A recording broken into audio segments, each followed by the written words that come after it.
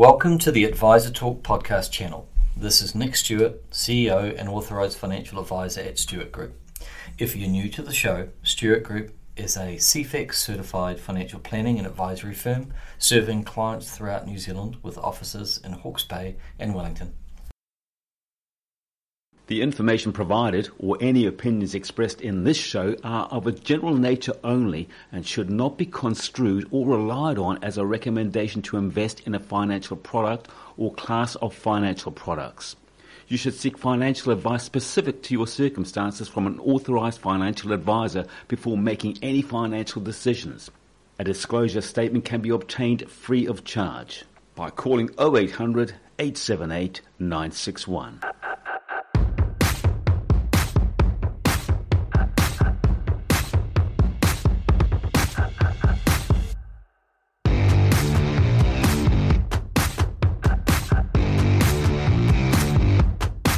How you going, Nick? Great, good to be here with you. We've got some good topics to discuss today. Oh, well, you are the guru, aren't you? You're laughing over there, but you know a lot about finances. We try, but it's there's never a day that we're not learning something new. It's just evolution, and financial markets move very, very quickly. Yes, and you're always on your toes. You've always got to be match fit. Why do they change so rapidly, finance markets? Just off the subject, but there's just so much flow of information, and there's so much at our fingertips that we can all learn, and there's so much data, there's so much rich data that markets do move really quickly, and trades are so much faster than they were in the past. Like for example, when I was a child, and I was first buying stocks when I was about 8, so long time ago. In fact, I had some shares in a company called Donaghy's, which was a rope manufacturer down in Dunedin. In fact, I think it was New Zealand's oldest listed company. It was delisted a number of years ago when the company was taken private. But I can remember back then you had a share certificate, whereas today you don't have a share certificate. You have a holder statement and a PIN, and you don't actually get a certificate. And the certificates were really cool. They were often quite colourful, and they kind of represented the company, and some of the US companies still have this. But I can remember with Donaghy's, I lost one of my share certificates as a kid, and I remember my dad gave me a dressing down about that, and just said, you can't lose your share certificates, because every time you lose it, we've got to pay a fee to get a replacement sent. So look, markets have moved on such a long time since those days, because back then you would complete the trade, and about a week later you'd get your funds. Whereas today, there are some markets where it's trade plus 1 day. Yeah, amazing. It's just very, very quickly. When you wind the clock back, and I'm reminded of that program, The Wolf of Wall Street. Oh dear. Yeah, and you look at those guys, and they're trading on the floor, and people throwing paper everywhere. How much faster now is the market today than what it was back then? Well, there are some markets that still trade with the kind of the pit, like that's featured on those types of programs that Hollywood just loves so much. Yes, it's kind of sad actually. There's so many good things that come out of financial services, but Hollywood likes to look at the negatives. Wasn't one of them. Unfortunately, it makes for a good story. Indeed. But look, there are some markets that still transact on that basis. And if you look at something like the real estate industry, and you look at the way that trades are facilitated there in the forms of transactions, that process hasn't evolved much over a long period of time. And in the United Kingdom, any listeners that have transacted a property in the UK know that it is from the dark ages. Yeah, it's phenomenally slow and very, very unique. But certainly, look, for anyone that, for example, any local Hawke's Bay citizens that took part in the sell down of the Port of Napier would know, how efficient things are. You're able to buy a portion of Hawke's Bay's infrastructure, and you could, you buy your shares, you part with your cash, you're given 6 monthly dividends, so long as COVID doesn't come around and dividends are suspended. But, it works really well, and you can sell the shares and receive your cash and trade plus 3 days. And that's fabulous. It is fabulous. Yeah. And you're a clever guy, and I know you haven't got a crystal ball, but what do you think the next big change will be in the financial market? We've gone from, let's say, the trading floor, now we're doing it all on computer. Where is there to go from here? Well, I think you're going to see a lot of people will see a lot of transparency in terms of what they their investments. So, for example, and one of the topics I'd like to cover today is sustainability. So if you think a lot of people with their portfolios, they'll be able to understand what their portfolio's effective carbon emissions are. Yeah. So that's one thing. And that's on the extreme. Yes. But when I say transparency, people are understanding the fees and compensation that they're paying for, say, custody, brokerage, foreign exchange or Forex, and advisory fees. I think they're going to really get a granular view of that. That's something that we've really encouraged in terms of our systems and processes at Stewart Financial Group. You know, there is that granular transparency, which is great, but most of the market is still very opaque. Yeah. And for example, I know that one of the recent shows that you and I spoke about, GameStop, yes, and we spoke about the fact that with Robinhood, the fact that people honestly and truly believed that the service was free. Yes. And in fact, it wasn't free. It's just incredibly opaque, and they don't understand that a margin is being taken by someone in the form of the clearinghouse. Yeah. So I think you're going to see a lot more transparency around how the order flow works, and actually how many people are getting a meal along the way. Yeah. Because nothing's free. No, everyone clips the ticket, don't they? Yeah, correct. And it's an old analogy. It's like, you know, if you move a bar of soap, every time you touch it, it does get smaller.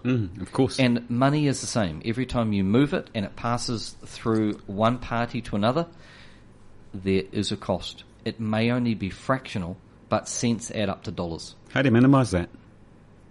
Firstly, you need to understand how much it is and understand the quantum before you can then address how do we actually alleviate some of these costs and make it more efficient. Now, at the moment, a lot of people have moved into what economies of scale have allowed costs to come down. But still, even with that, if you don't truly understand what all the cost structure is and what are you paying, the equivalent. What's that Mexican game where I remember the kids used to play that at birthday parties? You know how you blindfold them and you whack the donkey filled with lollies? That's right. Well, a little bit like people in terms of that kind of slash and burn cost mentality at the moment of financial services, a lot of people are like swinging at the donkey. Because if you don't actually know where the costs are and you're just swinging a miss, hoping to hit the donkey, then, you know, you'd be far better to take off the blindfold and give it a darn good whacking. Yeah. You'll be far more successful. So, and that's what we say to people. We go, look, you need that granular understanding of costs. And I particularly talk to this about with people who wear a governance hat in the form of an independent trustee. Yeah. A trustee should understand all of the costs. Today we're going to talk about sustainable investing. Yes. And you've got all the facts there, but I wondered, does the average person care where their money goes, do you think? Are we becoming more ethical and more moral about our investing? We are. There's over the last couple of years, the amount of money that's poured into sustainable investments, whether you deem it to be a fad, because look, there are fads in the market at all times, but it would appear that this is the incoming tide. It's not a wave. This is here to stay, and that is where people want their portfolio or their investments to mirror their own values. Yeah. Now, some of us at the moment, we express our opinions and beliefs and values through what we do, say, with the things we buy at the supermarket, the type of car that we drive, you know, diesel, petrol, hybrid or electric, the types of the brand that we buy, because there are some that are more better for the environment than others. It's only a matter of time before people looked at their portfolio, just the same way they look at their family home and the emissions and their footprint that they have with that. You know, like, for example, we all know across that there are many councils that there's a financial inducement or incentive to remove an old potbelly stove and move to a nice air conditioning unit because it's better for the environment. The fact that people would pivot and want their values and their alignment in terms of climate to be mirrored in their portfolio, that's only a matter of time that people would do that. And the fact that there's so much press about it, and the fact that governments appear to be leading the charge in that area. I don't see it changing, hence the term, I believe it's not a wave, this is the incoming tide. Now, in terms of that, the word sustainable, that means different things to different people. I mean, I could ask you, Ken, what your understanding of sustainability was, and then you could ask me, and there'll be some common alignment. But then if you then try to overlay that onto a portfolio, well, you may be happy to own Boeing and Airbus. I may want those removed from my portfolio, and I'm more focused on, say, Raytheon Corporation and Lockheed Martin that make fighter jets and Tomahawk and cruise missiles. Because you're going to get a better return on your money. Yeah. That's right. But I think overall people are just wanting to know that their portfolios do no harm. And I think that appears to be the one that's coming up the most, where people actually analyse and look at their investments to understand that, let's use the example at the moment where the Prime Minister, her KiwiSaver funds, her KiwiSaver fund, which of course under the disclosure regime for all parliamentarians, they have to disclose their financial interests. So the Prime Minister has her KiwiSaver with ANZ Bank, and ANZ Bank have a couple of companies in the KiwiSaver funds, and ANZ's a big company, billions and billions of dollars invested in KiwiSaver for hundreds of thousands of Kiwis. And a small portion of that is exposed to a couple of munition suppliers who have been involved in the war in Yemen, supplying the Saudis.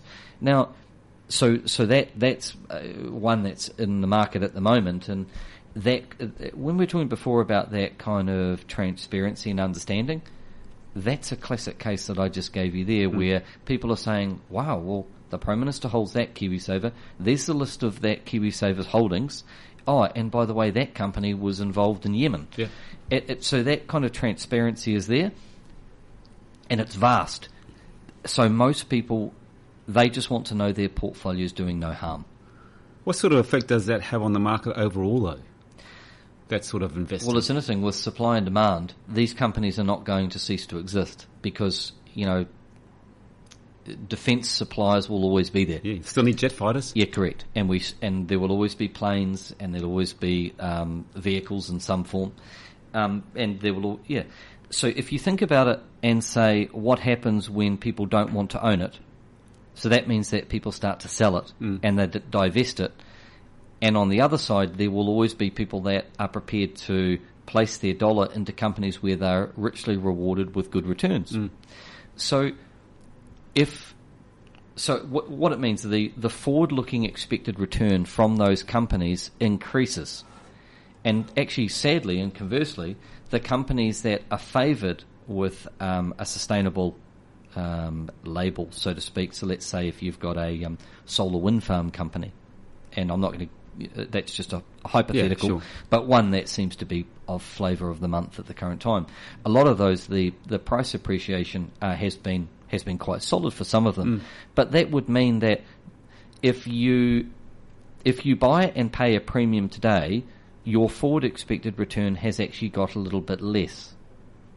Because if on average, if you look at if you look at the market, if the market's producing a long run return of about, say, hypothetical 10%, if you and I bid up a particular sector because we want an overexposure to a particular area of preference, and if we're paying up to achieve that, most likely our long run return is going to be less than the market. And we know that, for example, a case that I was looking at recently across a sector was tobacco. Now, tobacco, a lot of people don't want to own tobacco plantations, manufacturers, retailers. I get it. And a lot of people excluded those from their portfolios. However, over the last decade, had you underweighted tobacco stocks or just removed them, tobacco was actually a really, really good place to be over the last decade. It actually did really well, which is sad on the basis of the human footprint, but in terms of investment capital, that was the decision that people made, and it actually cost their portfolio as a result. Yeah. What percentage of people that are you coming across on a day-to-day basis that are actually being ethical about their investment? I mean, how many people actually really come in and say, well, hey, I don't want my money to go to Air New Zealand because they've been dealing with Libya? Yeah, true. It would be, I think at the moment it's about 1 in 10, the more enlightened, more informed individual. To be honest, I think a lot of people have so much going on in their own lives that they want their portfolio to work as efficiently as possible, and what is happening in, say, Yemen with the Saudis, a lot of them that they're actually focused on things that are happening here and in their immediate family and in their business and in their job. So I think that some people that it's not a priority for them. No. Whereas for others, it's right at, it's at the front. It's front of mind. Yeah. I suppose it's not all about money, but what is the price that the average investor would pay by being sustainable in their investment? Would they lose 5%, 10%, or no? An exceptional question there, because historically it's actually been expensive to get these type of overlays. So, for example, if you look at an index, you and I can go out and replicate a simple index very cheaply and efficiently. You can buy it off the shelf from a research company, no problem. But when you ask for a sustainability overlay on an index, it would be expensive. Yeah. Whereas, interesting, one of the key firms we partner with, Dimensional Fund Advisors out of Austin, Texas, in fact, they're one of the world's largest fund managers, they actually last week announced that from the 1st of March, there is no differential between their sustainable portfolios and their normal portfolios. There is no difference. So in other words, if you want to express a preference for sustainability on your portfolio, you can do so at no additional cost. Yeah. That's pretty phenomenal, but I have not seen that before. I mean, Ken, that's unusual. Yeah. Historically, when you want anything that's unique, the consumer pays. Yes, of course. I wonder, as an investment advisor, how far do you need to drill down on my behalf when I say, look, I don't want my money going to anything that might even be considered warlike? So even with Air New Zealand, for instance. Yes. I mean, how do we know that some subsidiary of someone's subsidiary? Difficult. Yeah, how can you guarantee it? Well, that's where you, for someone sitting here in New Zealand at the bottom of the world, despite the fact that our market opens, we're the first developed world market to open each day of each trading week, for you and I to know what's going on in terms of a subsidiary of a company like General Electric that has a huge amount of divisions, or the Honeywell Corporation that I know that I can remember I owned a Honeywell heater when I was at university. Well, Honeywell also manufactures some components for nuclear warheads. Well, it certainly did a number of years ago, because I remember it came up on the sustainability filters. So it's very, very difficult, and these companies are huge. They're conglomerates. They're very, very, very large. So it is difficult, and that's why we employ and engage with people internationally that this is what they do. Yeah. And they're very, very good at it. Historically, it's been very expensive to get that, but as I just gave you the example before, with the economies of scale, it's coming down so that now people can get those overlays and that granular understanding at no additional cost. And that's just because of the wall of capital that has moved into sustainability is so great.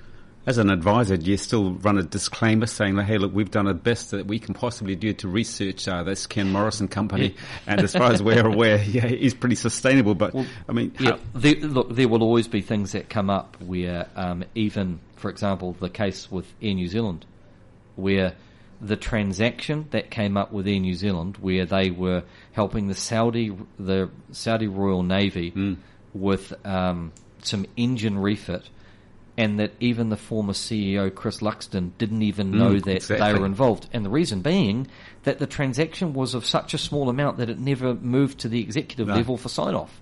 It's a little bit like, I know that at our company that, you have certain levels where things have to get signed off. And certainly for Air New Zealand, a $3 million contract for engine refits wasn't significant enough that it went to the CEO. Yeah. So therefore, you and I will find that there are companies that, unbeknown even to the senior management team or the executive, that a small portion of what they've been doing, that small little contract, may have actually been exposed to something that they probably don't want to be involved in. No.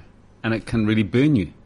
Correct. Well, the Air New Zealand one, of course, that contract was completed and finished, and they won't be going back for another meal on that one. No. I mean, with the New Zealand government owning over half of Air New Zealand, that's just not a position that Air New Zealand can find themselves in going forward. You mentioned that 1 in 10 people are investing on a sustainable basis. Do you expect that to change in the coming days, weeks, months, years? Yeah.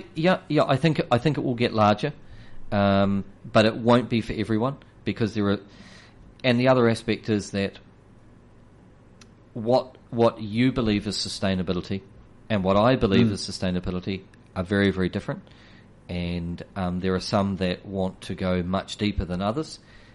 So I don't believe it's just a broad brush, and that's what the FMA, the Financial Markets Authority, came out with recently, where they said they'll be policing effectively what in the industry term is called greenwashing. Yeah. And that's where, I say to you, Ken, I've got this amazing sustainability fund, and it solves all the world's ills.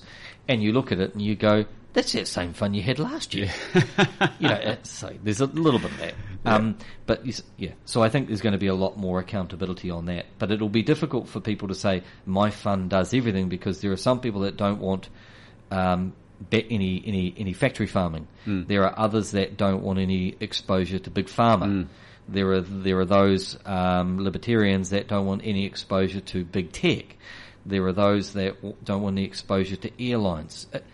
Wow. How do you deal with that? So a customer comes in, they say, look, I want to do some investing, I want to invest my KiwiSaver in this, and this. Then do you have a big pamphlet that you say, okay, well, here's a 200-page pamphlet about what your money's going into? Well, I think you just have to find the best fit, and it's about it kind of comes back to financial planning in terms of that goals and objectives-based discussion, and actually understanding your client. Yeah.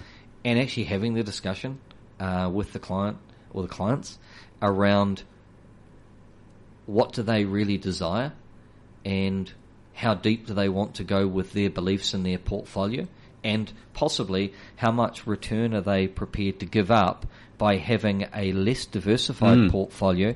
And in other words, if the market in New Zealand's 50 stocks, and if you put on a really heavy sustainability overlay and you shrank it, hypothetically, you halved it to 25 stocks, you've just increased your risk. Yeah, because absolutely. You've now got your capital spread across 25 companies, not 50 companies. And it's all about diversification, isn't it? Correct. It's the only free lunch in investment. What about bricks and mortar? I was just tricking. We haven't got to bring that up. All right, Nick, we need any advice on financial matters. How do we do that? Well, we're based in Hastings in Wellington. So we're in Karamu Road in Hastings, the black basalt stone building with the tartan logo, and on the terrace in Wellington. And anyone can come in at any time, just make an appointment. The first discussion, there's no charge. We just like to have a roll-up-the-sleeve session.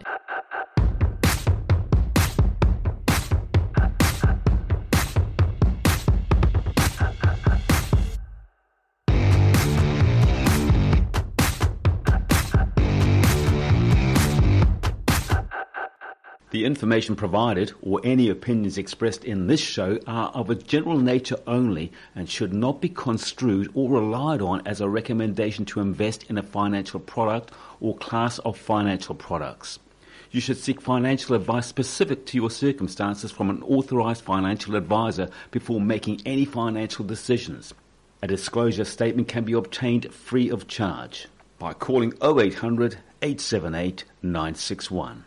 This program was produced by and first broadcast on Radio Kidnappers, a community access media station.